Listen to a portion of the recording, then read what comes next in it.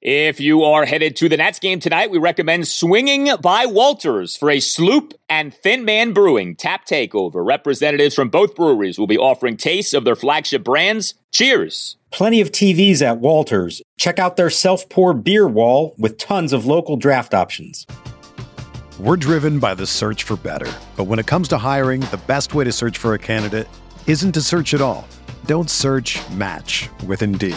Indeed is your matching and hiring platform with over 350 million global monthly visitors, according to Indeed data, and a matching engine that helps you find quality candidates fast. Ditch the busy work. Use Indeed for scheduling, screening, and messaging so you can connect with candidates faster. Leveraging over 140 million qualifications and preferences every day, Indeed's matching engine is constantly learning from your preferences, so the more you use Indeed, the better it gets.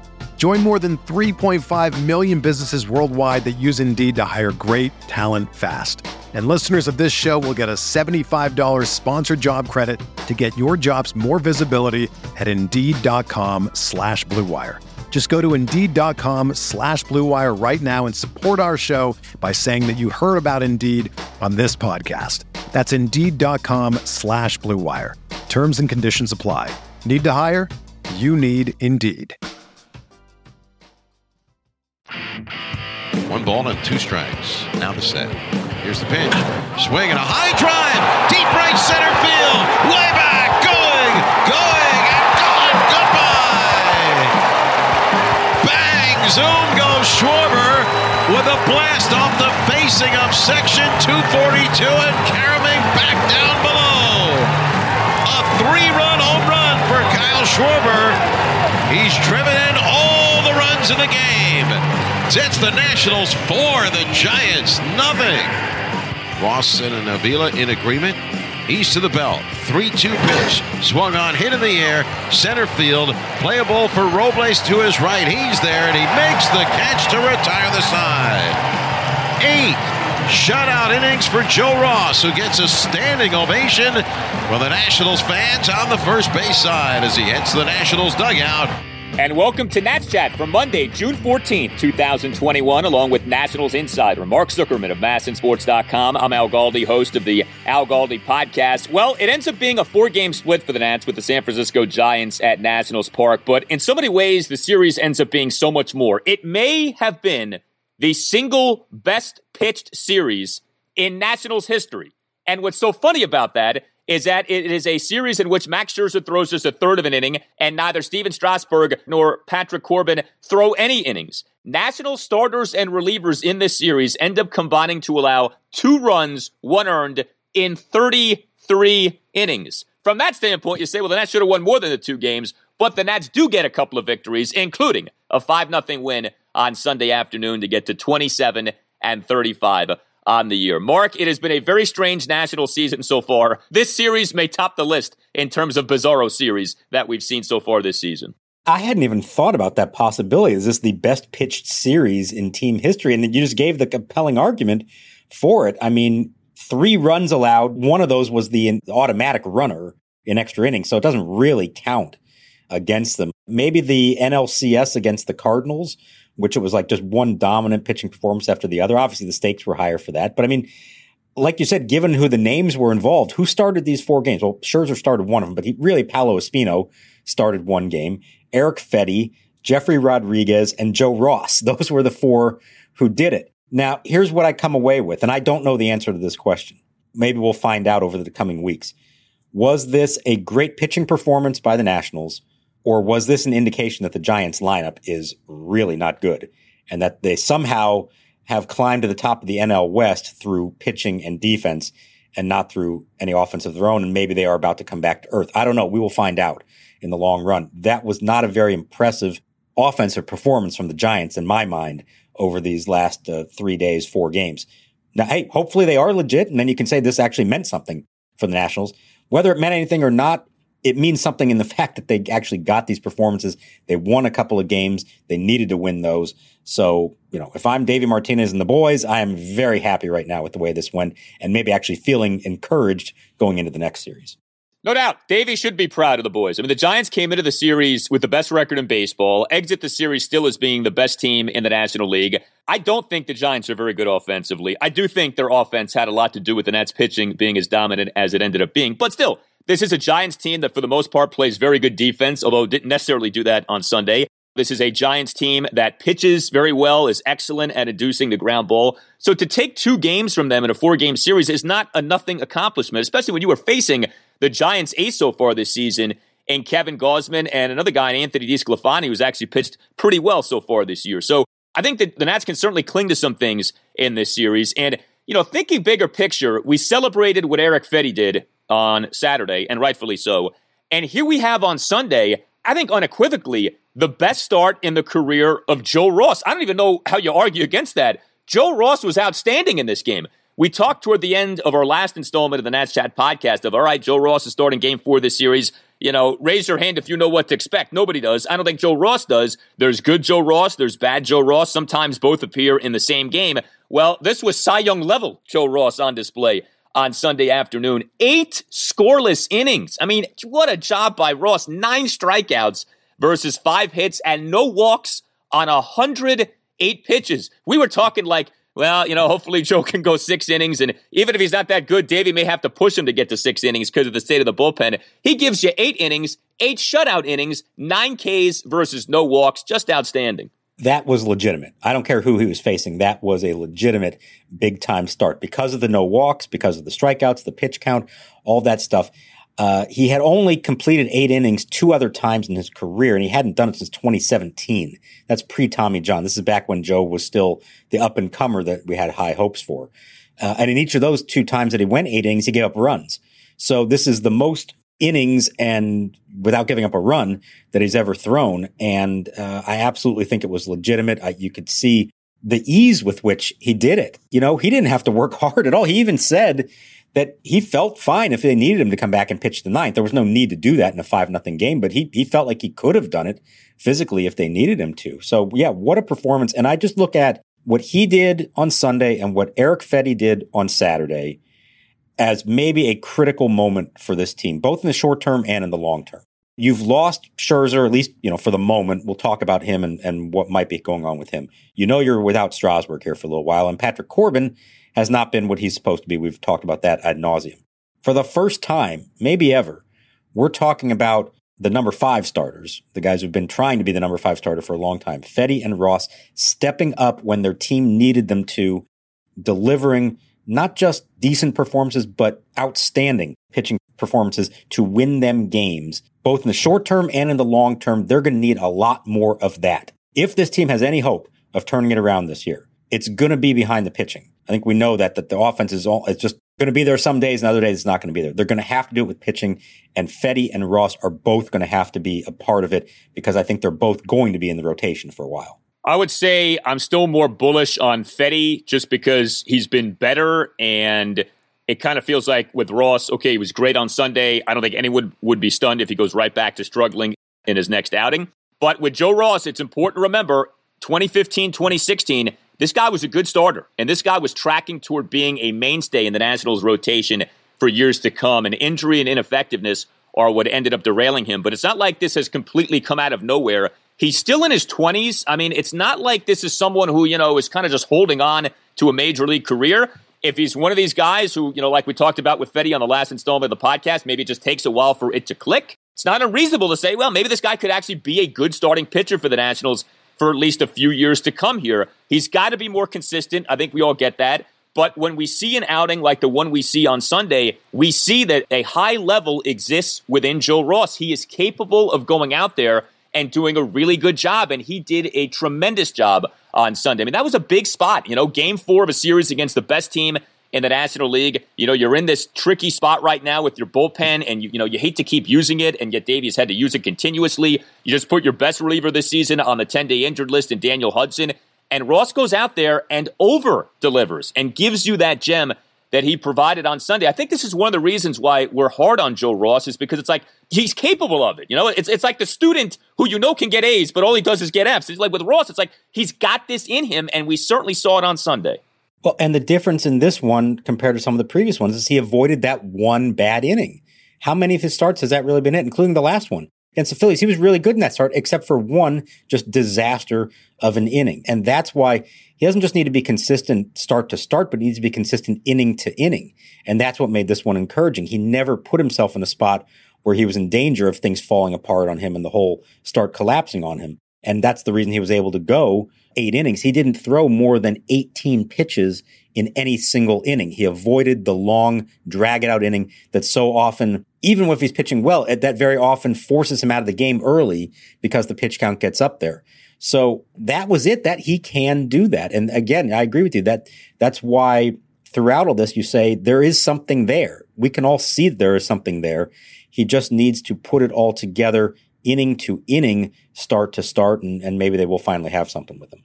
And we mentioned 9 strikeouts versus no walks. How about this? Of his 108 pitches, 72 were strikes. He literally had twice as many strikes as balls on Sunday. 72 strikes versus 36 balls. So awesome job by Joe Ross. Can't say enough about that. And then Sam Clay put the exclamation mark on the pitching for the Nationals in this 4-game series. A perfect top of the 9th inning. So again, Nationals starters and relievers combined in this series to give up 2 runs, 1 earned in 33 innings. And again, Scherzer goes 1/3 of an inning. No Strasburg, no Corbin, no Hudson. He's on the IL. I mean, it's what a weird year for the Nationals. And then you have a series like this against, oh, by the way, the best team in the National League this season. So go figure. And remember what they just had before this, 2 games against the American League's best team, the Rays, and they split that 2-game series.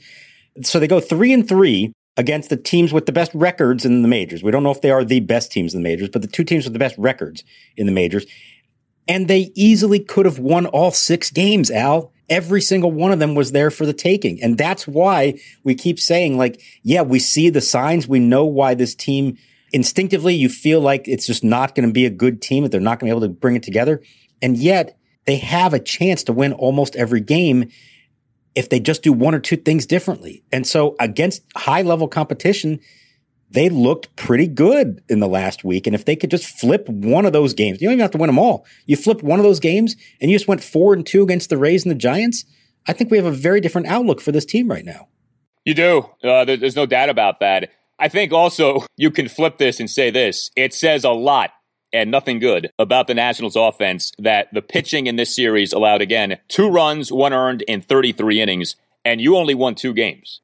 That tells you everything you need to know about the Nationals offense this season. It was not good over the first 3 games of this series. The offense was, though, better in the Game 4 win on Sunday afternoon. Not great, but certainly good enough and certainly competent. Nats finished with 5 runs on 10 hits, including 2 homers and 2 doubles and 4 walks. Actually get multiple hits with runners in scoring position, 2 for 8 in the game. And have we finally solved the puzzle, the mystery, that is who truly should be the Nationals leadoff batter? Kyle Schwarber serves as the Nationals leadoff batter for the 2nd time in the series on Sunday afternoon. Hits not 1, but 2 Schwarbombs. Also draws a walk, a leadoff homer in the bottom of the 1st, a 3-run homer on a 1-2 pitch with 1 out in the bottom of the 2nd. He also drew a 1-out 7-pitch walk in the bottom of the 6th inning. Schwarber served as the number 1 batter in games 2 and 4 in this series. He totaled 3 homers over those 2 games. He was a cleanup batter in games 1 and 3. Didn't have a hit in either of those games. It's a small sample, yes, but Kyle Schwarber as a leadoff man, we know Davey likes to sort of ride things as they work. Has this maybe become the thing for the year, that maybe Schwarber deserves to get more reps here in that number 1 spot? I'm going to burst your bubble and say no. I don't think it will be happening. I think there are going to be specific matchups that Davey feels like it makes sense against right-handers, particularly those with good fastballs. I think that's what he sees, an opportunity to jump on a guy early on and do that. But I don't believe he views this as a long-term solution. But I don't know. I mean, with this lineup, nothing is a long-term solution. So if you do strike gold with something and it works, maybe you do stick with it. But I don't think so. I think these were some calculated decisions for when to do it, and we may not see it, all the time. We may see it sometimes. I don't think we're going to see it all the time. And it was interesting talking to Schwarber about it afterwards. He said when he first started doing it for the Cubs, he was awful at it, and he did not take the right approach at all. And at some point, he realized, just treat this like I do any other time. He's already a guy who works the count. Like that's his natural inclination, to try to draw walks, have long at bats. So he felt like once he realized, hey, just act like I'm hitting wherever in the lineup. It's not that big a deal to be hitting leadoff, that everything will be fine. And, he's done it now. I mean, I think that's 9 career leadoff homers for him in about 100 games that he's done it. But no, I don't think this is going to be happening all the time. Now, the second homer, the 3-run homer, did you see where the pitch was? Yes, about 15 feet off the ground. 4.19 feet officially, which is still really high. According to Sarah Langs of MLB.com, it's the highest pitch a National has ever hit for a home run since they started tracking this in 2008. That was kind of nuts where that pitch was. Schwarber laughed about it when I brought it up, and he said, yeah, I watched it on the iPad and noticed where it was, and it was a little bit up there. But I think it does allow you to realize, no, not that you should be swinging at that pitch all the time, but it did tell him, okay, I can still get on top of a pitch at the top of the strike zone and still do damage on it. You don't have to just lay off every pitch you see at that position, because that's where pitchers are going against him. He's been vulnerable to the high fastball. So he showed, at least in this one case, he can hit one that is way above the strike zone and hit it a long way. Yeah, ended up going a projected 426 feet per StatCast. The oh-so-rare 3-run homer by the Nationals this season. I mean, so few of their homers have come with men on base, let alone, 3-run homers, 2 men on base. But you got one there from Schwarber. His other shot, a 407-foot blast per StatCast. Each homer going to right center field, which is kind of interesting as well. I mean, look, I've said in terms of the lineup, Trey Turner 1, Juan Soto 2, I'm fine with that. Schwarber, though, is not just someone who all he does is hit homers. In his career, he's had some high on-base percentage seasons. I mean, he had a 356 on base as recently as 2018, 339 on base in 2019. It's not nuts to say that he could be the leadoff batter. If this is just, though, a matchup thing, boy, Davey looks smart, because the 2 times in which he deployed Schwarber in this way in this series ended up working out really well. So that's a good job by Davey Martinez, if in fact this is, matchup specific, game specific, that sort of thing. All right, so we have all had that dream. Tie game, bottom of the 9th, bases loaded. Well, on FanDuel Sportsbook, you get more than just one shot to swing for the fences. That's because FanDuel is letting you place your first bet risk-free. You heard that right. New users get up to $1,000 back in site credit if your first bet doesn't win.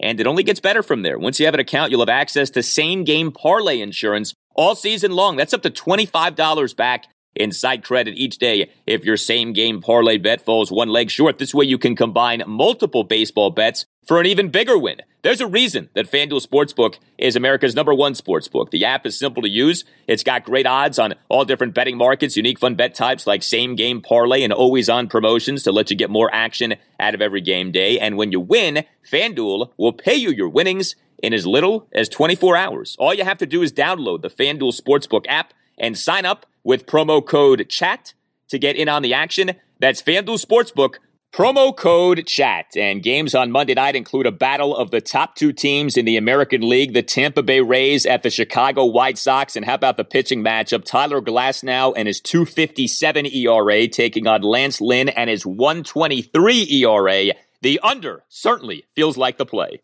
21 plus and present, Colorado, Iowa, Illinois, Indiana, Michigan, New Jersey, Pennsylvania, Tennessee, or West Virginia. First online real money wager, only for risk-free bet. Refund issued as non-withdrawable site. Credit that expires in 7 days. Restrictions apply. See terms at sportsbook.fanduel.com. Gambling problem? Call 1-800-522-4700 in Colorado. 1-800-BETS-OFF in Iowa. 1-800-9-WITH in Indiana. 1-800-270-7117 for confidential help in Michigan. 1-800-GAMBLER, New Jersey, Pennsylvania, Illinois, Virginia, Tennessee. 1-800-889-9789. Or in West Virginia, visit www.1800gambler.net. We're driven by the search for better. But when it comes to hiring, the best way to search for a candidate isn't to search at all. Don't search, match with Indeed. Indeed is your matching and hiring platform with over 350 million global monthly visitors, according to Indeed data, and a matching engine that helps you find quality candidates fast. Ditch the busy work. Use Indeed for scheduling, screening, and messaging so you can connect with candidates faster. Leveraging over 140 million qualifications and preferences every day, Indeed's matching engine is constantly learning from your preferences, so the more you use Indeed, the better it gets. Join more than 3.5 million businesses worldwide that use Indeed to hire great talent fast. And listeners of this show will get a $75 sponsored job credit to get your jobs more visibility at Indeed.com/Blue Wire. Just go to Indeed.com/Blue Wire right now and support our show by saying that you heard about Indeed on this podcast. That's Indeed.com/Blue Wire. Terms and conditions apply. Need to hire? You need Indeed. Whether you're a world-class athlete or a podcaster like me, we all understand the importance of mental and physical well-being and proper recovery for top-notch performance. That's why I'm excited that Unified Healing is sponsoring this podcast. Unified Healing is a new and super innovative global network of wellness centers powered by Energy Enhancement System, or EE System. If you haven't heard of the EE System, you'll want to listen up. This technology promotes wellness, deep relaxation, purification, and rejuvenation. In hundreds of locations across the globe, access to a center is easy and affordable. Interested in experiencing the EE System technology for yourself? Go to unifiedhealing.com/bluewire to learn more and find a center near you. That's UNIFYDhealing.com/bluewire. No material or testimonials on the Unified Healing website are intended to be viewed as medical advice or a substitute for professional medical advice, diagnosis, or treatment. Always seek the advice of your physician or other qualified healthcare provider with any questions you may have regarding a medical condition or treatment and before undertaking a new healthcare regimen, including EE System. 0-2 on its way, and it's poked in the air to shallow right center. Falling, this is going to drop in for a hit. Gets by Yastrzemski, backed up by the center fielder Duggar. Josh Harrison has a 4-hit game. Josh Harrison, he needed to have a good series, and he had himself a good series. It's really nice to see this. Harrison is an at-starting second baseman in games 2, 3, and 4 in the series. He, in the series, goes 6 for 8 with 3 doubles, 3 singles, and a walk. And Harrison, a 4 for 4 game in this 5-0 win over the Giants on Sunday afternoon. A double and 3 singles. Had a 2-out single, bottom of the first, 1-out single on an 0-2 pitch, bottom of the third. 2-out first pitch double in the Nationals' 1-run fifth, and a 1-out single on an 0-2 pitch in the bottom of the seventh. So multiple hits on Sunday for Harrison on 0-2 pitches. And he made a great defensive play, a diving backhanded stab, and then throw to first on a first pitch ground out by Buster Posey for the second out in the top of the 4th inning. You know, we've talked about Harrison Markets kind of being emblematic of a guy who's being asked to do more than he should be asked to do. He's an older player, a guy who was cut loose last summer, and Nats signed him. He's been overly productive, which has been nice, but, you know, he's never supposed to be an everyday guy this season. Got off to a great start, really cooled off, but really good series for Harrison, and obviously a really good game on Sunday. Yeah, and so remember, he had a day off earlier in the week, and there was also the rain out. So he got a couple days to rest, and you wonder if that just rejuvenated him. Sometimes they need it, especially these veterans. We've talked about how much he's had to play more than he probably was expecting, or they expected him to.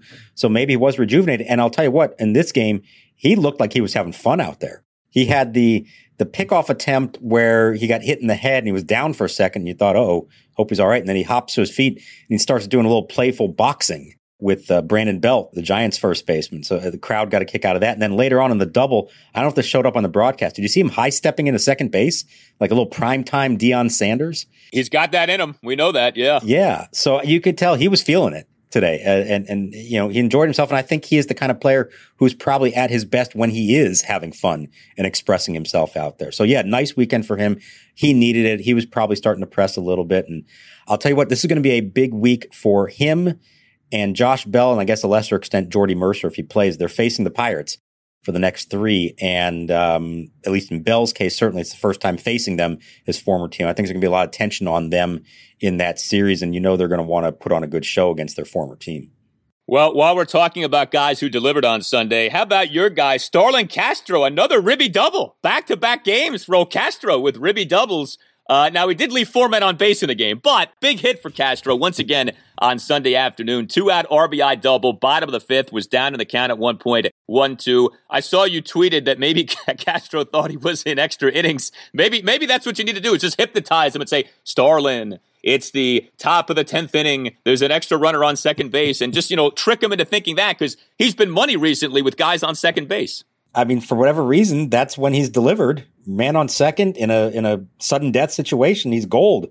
Double off the wall. This is what he does now. So, yeah, I don't know if they can convince him of that all the time, but that was nice to see. There were some other at-bats, especially in the first inning. First inning was another classic, leadoff homer and then a chance to do more damage against the opposing pitcher, have a big inning, and he pops up, fouls out to the first baseman. It just, we've just seen it too many times. I don't know what else there is to say about that, but hey, good for him. Came through in one big spot and delivered, and maybe there'll be more of that to come. All right, I do want to note some negatives offensively in this series. It was not a good series for the Nats' two best hitters, Trey Turner and Juan Soto. Turner in the series, 3 for 15 with 3 singles into walk. He got picked off and caught stealing on Saturday. You know, we haven't harped on this a lot, in part because he's been really good this season, and there have been many other negatives to harp on, but Trey Turner's come back down to earth here these last few weeks. His OPS for the season has dropped by 125 points now since the start of games on May 21st, from 933 all the way down to 808. I mean, his OPS is in danger of falling below 800. And then Juan Soto, man, I tell you, we think he's back, then he's not back, then we think he's back, then he's not back. Juan Soto in this series, 1 for 11 with a single and 2 walks, like right back to not hitting for power. He had that killer double play on Sunday afternoon, 4-6-3 double play with the bases loaded and 1 out in the bottom of the 6th. I mean, you know, what else do you want, right? Juan Soto batting with the bases juiced, fewer than 2 outs, and he grounds into another double play. It feels like he's done that so often this year. So not a good 4-game stretch here for Turner and Soto.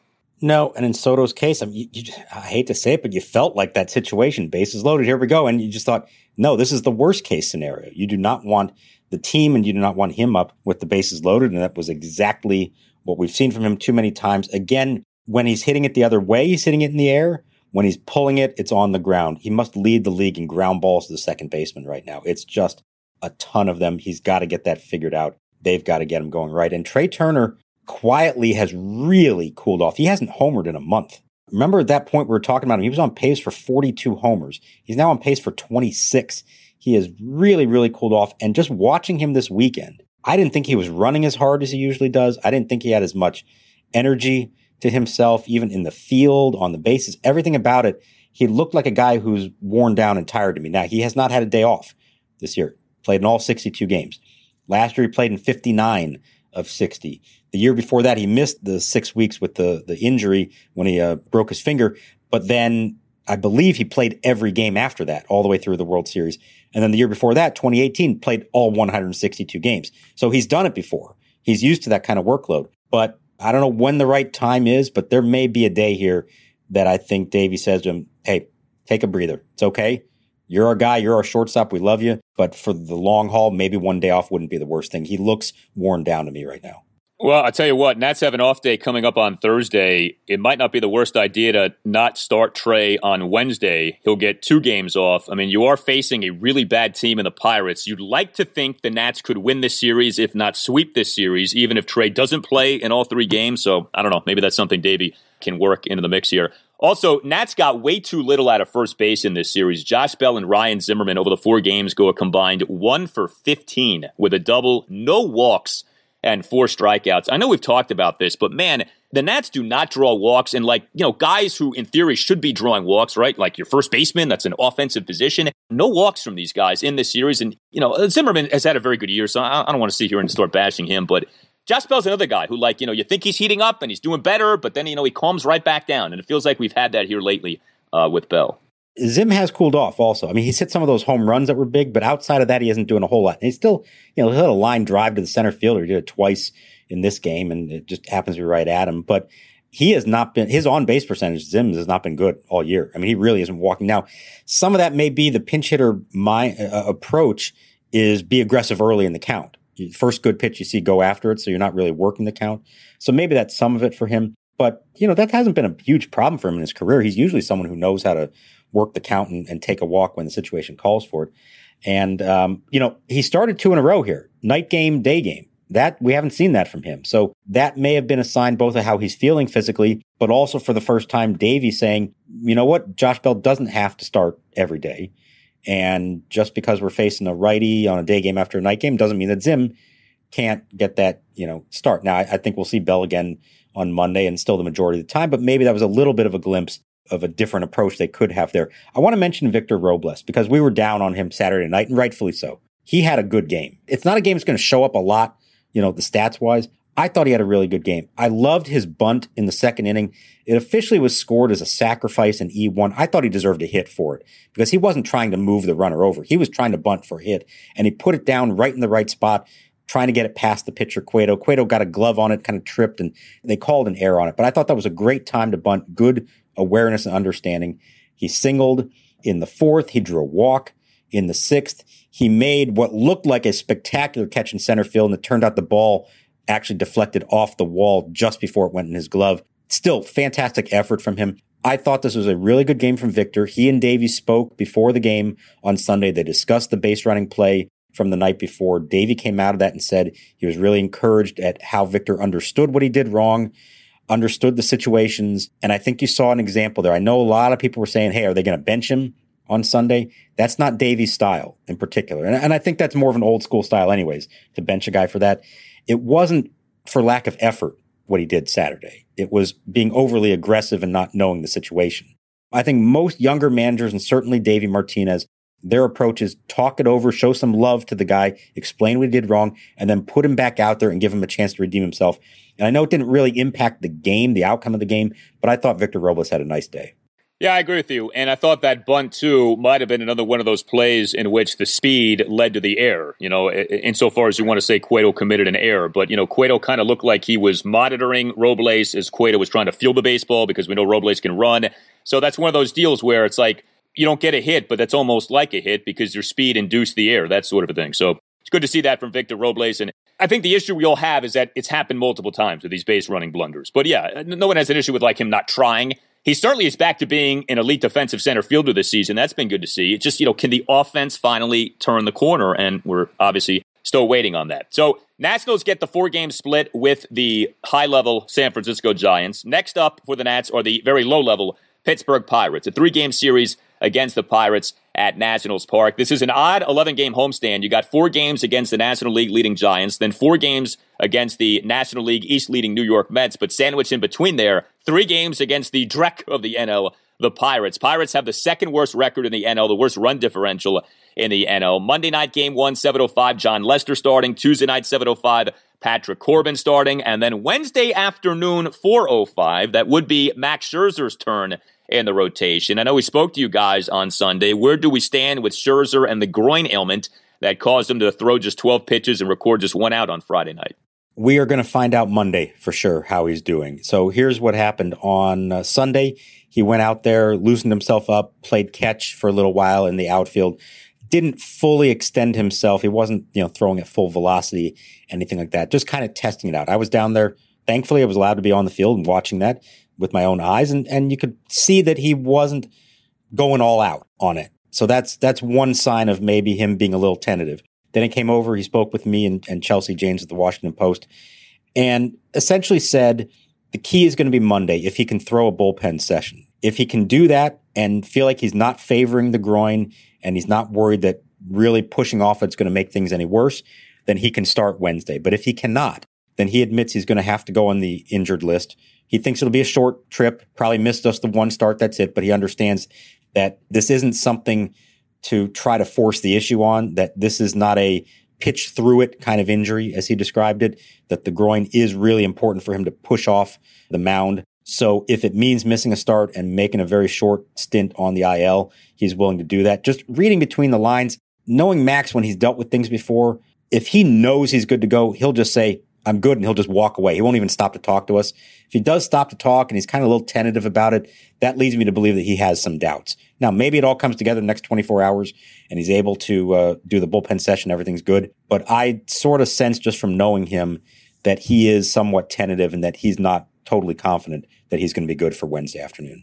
Well, if he's going to miss a start, again, the Pirates are a team against which you can afford a Max Scherzer to miss a start. Now, the Nats probably shouldn't be overlooking anybody, but, you'd rather Max miss a game against the Pirates than a game against the Mets or the Braves or somebody like that. By the way, just for those keeping score, so Max Scherzer got hurt on Friday night, has since spoken to reporters twice. When's the last time Steven Strasburg spoke to you guys? That would be his second to last start before going on the IL. So a little different personality there, little different relationship with the media there, yeah. Yeah. Okay. You mentioned being on the field. First series for which 100% capacity at Nationals Park was permitted since the start of the COVID-19 pandemic. So the 4 attendances are in. Game 1 on Friday night, 18,029. Game 2, which was game 1 of the doubleheader Saturday afternoon, 16,425.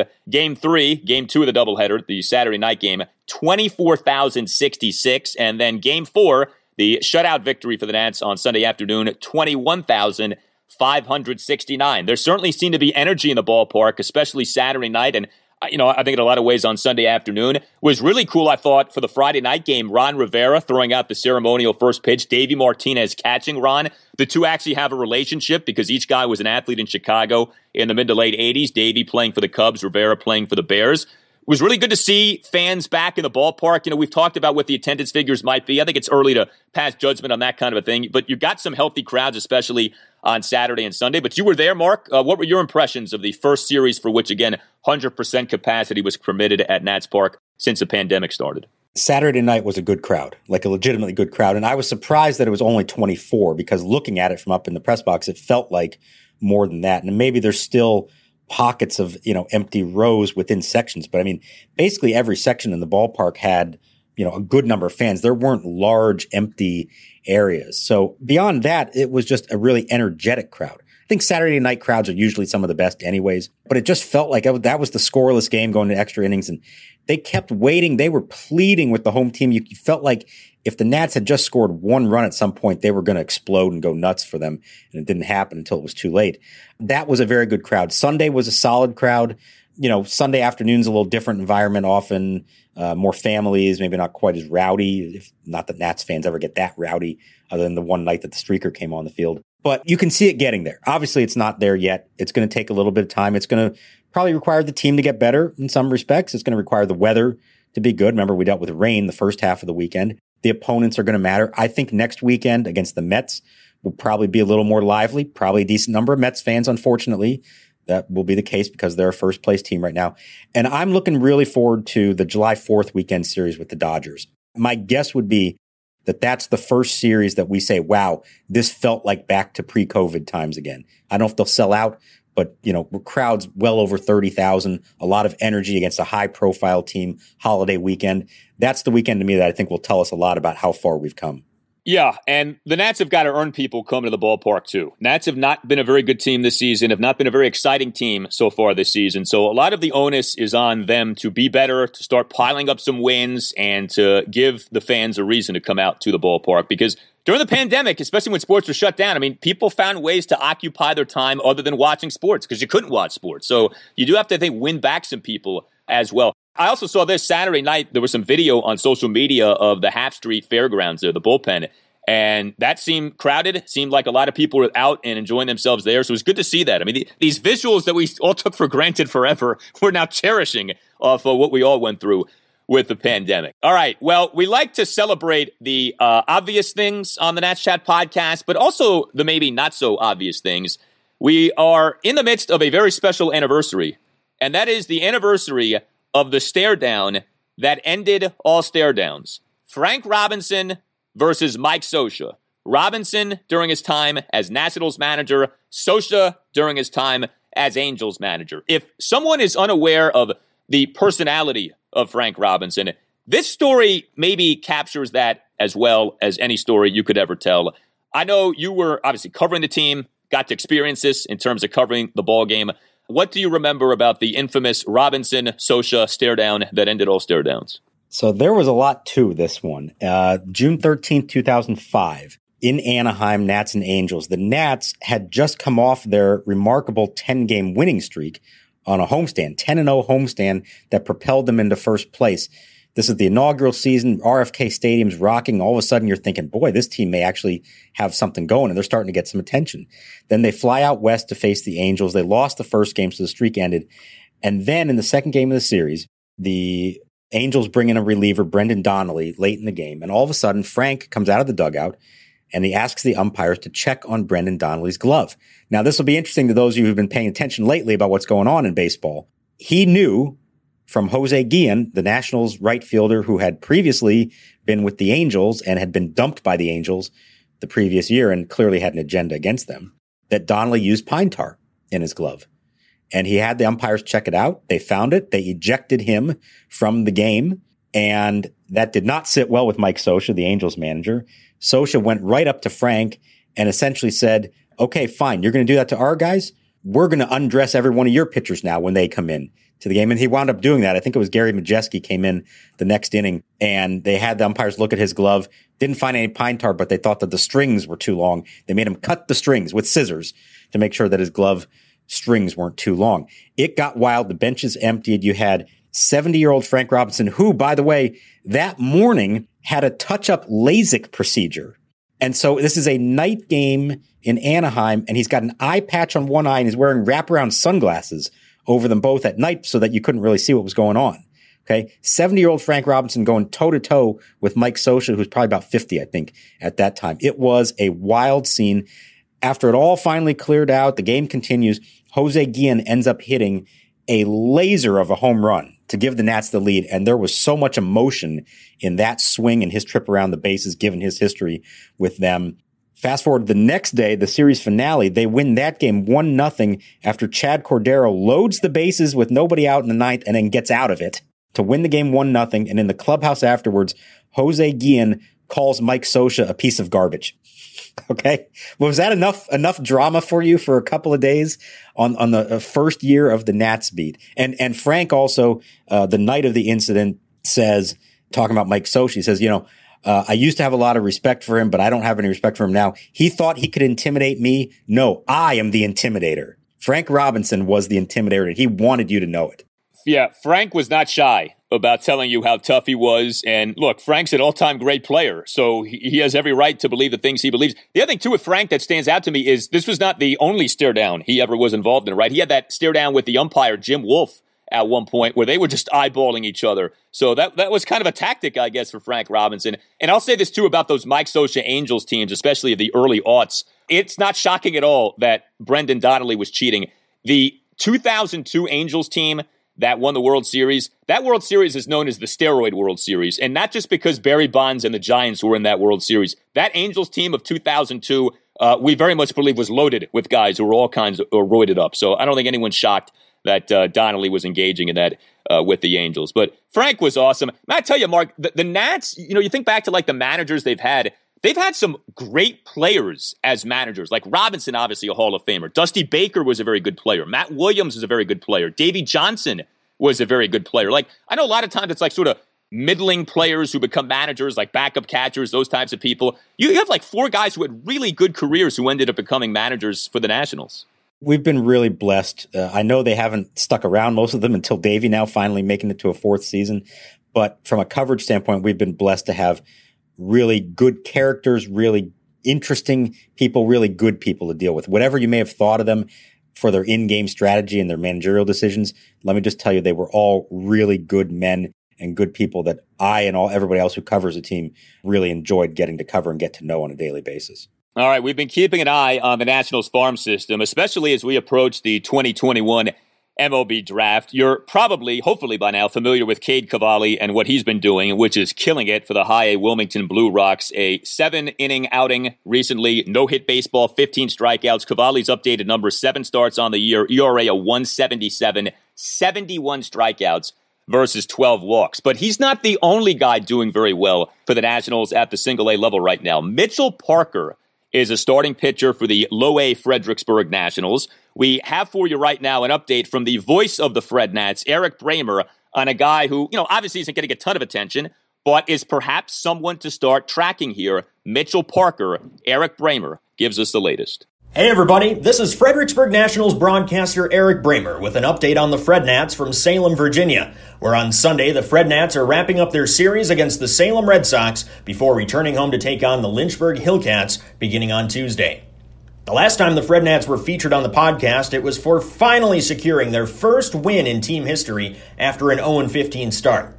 Since then, though, the Fred Nats have played pretty good baseball. They're 11-9 since going 0-15, and they also have a 6-5 record in the month of June.